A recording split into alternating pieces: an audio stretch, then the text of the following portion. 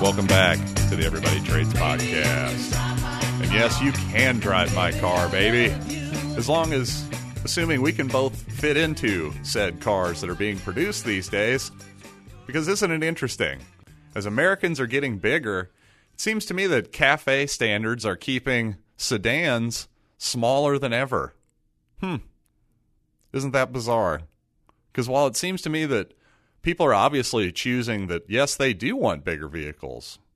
Because, yes, SUVs and trucks are growing in popularity and growing in sales year after year. And a big part of that, I would assume, is that Americans are getting bigger, taller, et cetera, and maybe just their preferences are changing. They want something a little larger for whatever reason.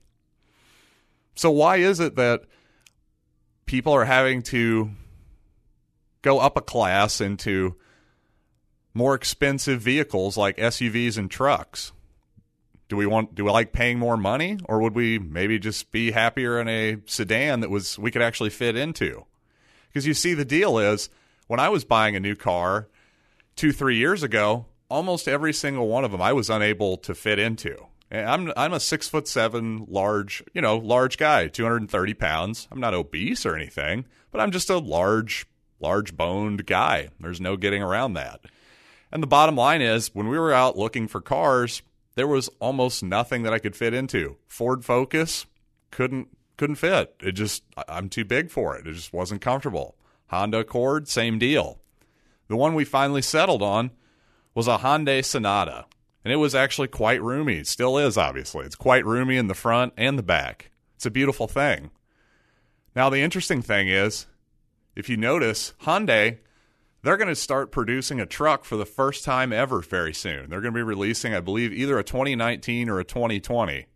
They're going to be releasing a truck for the very first time. Isn't it interesting that the company that had the biggest sedan is now moving into trucks, but actually smaller type trucks? Well, here's the secret. Here's what I've been getting to. In America, we have something called CAFE standards.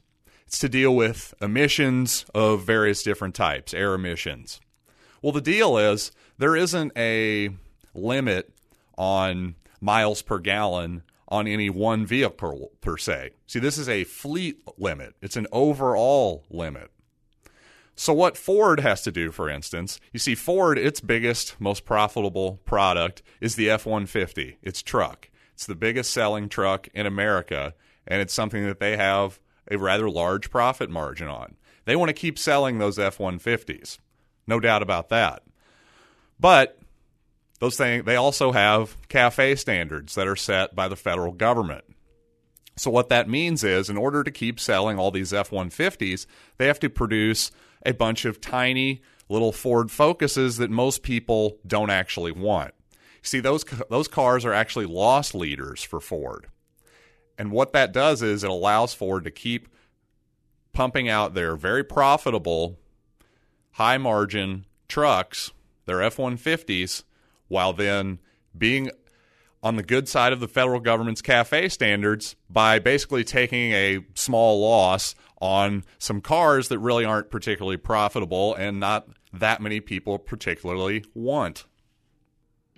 Now, what the media has been telling you is that, Americans have just changed their preferences. They just want SUVs and they want trucks now, more so than sedans. And I'm sure there's some truth to that.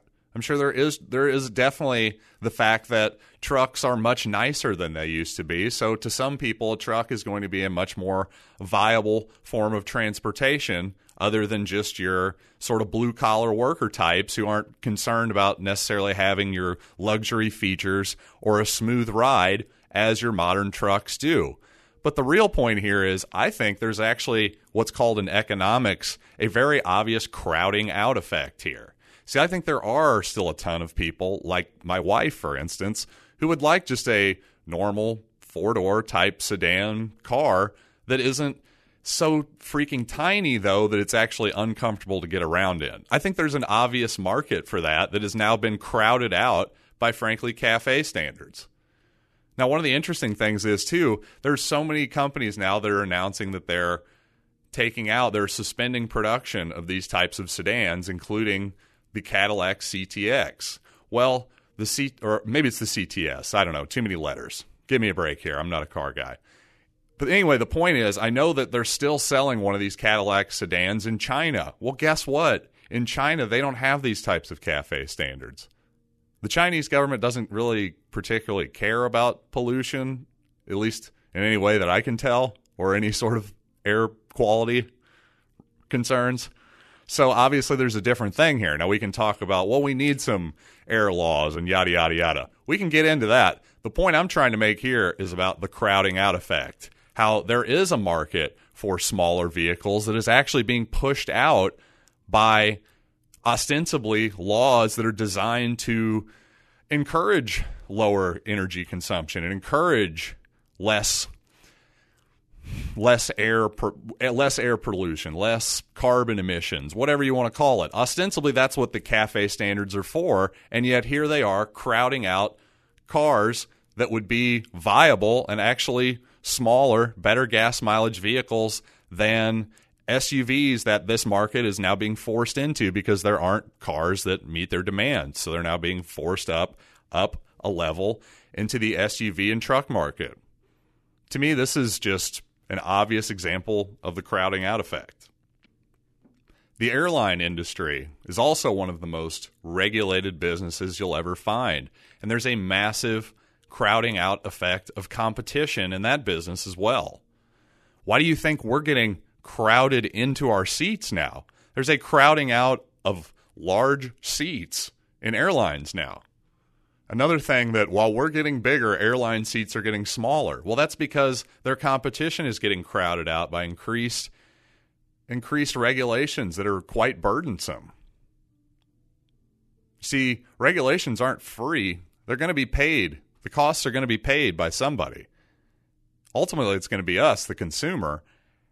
And ultimately, we're going to figure out ways around that, or at least the largest companies will, until they crowd out their competition, buy up their competition, and all that's left is three major carriers, and they just basically compete, quote unquote, to see how small they can make our seats and how high they can raise our prices and how much money they can ream out of us on our bag fees, because frankly, what does it matter? Oh, you're going to go to everybody who says, hey, I'm never going to fly United ever again. I'm guessing that less than 1% of the people who've made those sorts of statements who travel on a regular basis actually end up sticking to their guns on that. Because quite honestly, with three major carriers, you're just going to pay whatever the lowest price is for the most convenient flight, because frankly, there aren't that many options.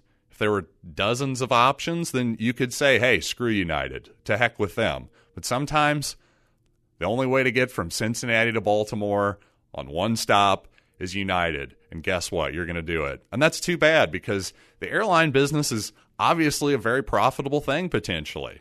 There's lots of people, there's millions of people every single day who want to take flights, who take maybe even multiple flights in a day. Clearly there's money to be made here. So how can it be that there's only three major companies? Why? Well, a big part of that reason is because it's so cost prohibitive, obviously, to start an airline. It costs a lot of money to just buy airplanes, much less the cost of conforming to all of the different regulations that are put forth in front of airlines these days. Now, that's not to say that obviously there shouldn't be rules and safety precautions in flying. Nobody is arguing that point. But again, let's look at that crowding out effect. It's very obviously there. And finally, I saw a piece in the New York Times recently about how there was a small hospital in Kansas that was closing, and that this was a trend of more and more hospitals closing, small hospitals closing throughout the country, leaving places that are relatively isolated and relatively unpopulated, having to go even farther for medical care than they otherwise would have. Obviously part of living in relative isolation in rural areas, there's obviously advantages to that, but there's also some downsides too. Part of that is you're farther from medical care than somebody who, say, lives in the middle of Chicago, for instance. But there's absolutely no reason other than the crowding out effect, once again, which is brought on by just the enormous regulatory burden of the healthcare system via Medicare, Medicaid, Obamacare, you name it. I mean, you name it. There's just an incredible regulatory burden that is placed on any new hospital, any small hospital, any new doctor, any practice. And a lot of that is the certification of the medical field, too. The amount of money that it takes to become a doctor in 2018 is completely absurd. I mean, truly. The hundreds of thousands of dollars you have to go into debt doesn't make any sense. But again, that's another crowding out effect. We're crowding out anybody who's not rich to be a doctor, essentially. And even rich people don't want to just throw away a dozen years of their life in medical school and residency, et cetera, only to then just not make that much money and hopefully pay down their debt in 20 years. That's not a calculation that most people are going to make. You've got to really, really love medicine to make that choice. And an increasingly low amount of people are making that choice to go into medical school. Again, more crowding out effect. The bottom line is if there were lower regulatory burdens, costs of just starting up a new practice, a new hospital, a new medical care facility, whatever you want to call it, any of those types of things, you would see so many more of those things. Look at veterinarians. You see vets, there are far, far, far fewer regulations placed upon veterinarians. And yet when I take my dogs to the vet, I still assume that the vet is going to actually take good care of them and wants to help them. And you know what? I've had other times where I haven't been pleased with my vet care, and I've moved on from that vet and went to a new vet. See, there's so many more vet options in my hometown, and I'm sure in your hometown as well. I actually just embarrassingly, I just thought of something. Just this morning, I was trying to establish a new primary care doctor, and I stupidly didn't set an alarm and slept through the appointment. Well, guess what? I'm not going to be able to get another appointment with this person for 3 months. 3 months. If I called and wanted to get my dog in to see a vet, they could probably take him tomorrow, possibly even today. What's going on? Listen, I know, and guess what? I know that there are those of you who are listening out this that love your pets more than you love your neighbors. So let's not act like this is, well, we care more about people than animals. That's really not it. This is the crowding out effect in action. Because, again, people are not they're not necessarily rational. They're not necessarily rational. But what they are is motivated. And if it may be irrational for me to care more about my dog than I do about my neighbor. But the bottom line is, if I do care more about my dog than my neighbor, then why is healthcare so much more difficult for my neighbor? That doesn't make any sense because my neighbor has people that care about him more than my dog. Does any of that make sense? The point is, if I care about my dog and I want to be able to get it medical care, the demand is there. Now, if I want to get my son helped, my daughter helped, same thing. The demand is there. We have very motivated people here who are willing to give up their money. What's the difference? The difference is there's a crowding out, huge regulatory burden in human medicine that is not there with veterinary medicine. And look at what the results are. Veterinary care is so much more satisfying, so much more efficient, and it just makes so much more sense than anything we do with human medical care. How bizarre is that? Is anybody going to sit here and tell me we need a large healthcare scheme? Do we need doggy care? Do we need doggy-cade? Do we need Obama dog?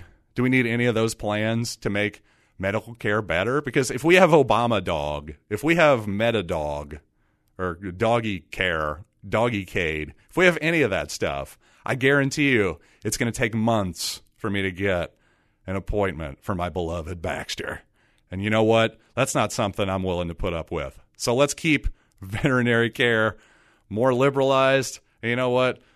Let's liberalize, and by liberalize, I mean let's get the government out of our medical care. I trust the doctors a lot more than I trust, I don't know, Elizabeth Warren, Alexandria Ocasio-Cortez, Mitch McConnell. Do you want Mitch McConnell making your doctor's decisions? Or would you rather between you and your doctor? What if Mitch McConnell just burst and it was like, oh, hello there, I think here's what you should do with that gallstone. No, nobody needs Mitch McConnell or Alexandria Ocasio-Cortez, who do not have medical degrees, by the way. And by the way, Alexandria's economics degree, woo, go ahead and just ball that thing up and throw it into the garbage disposal for me, will ya? Anyway, that's it. That's all I got on Everybody Trades today. I hope you all are having a wonderful Wednesday, because I know I am. So, until next time.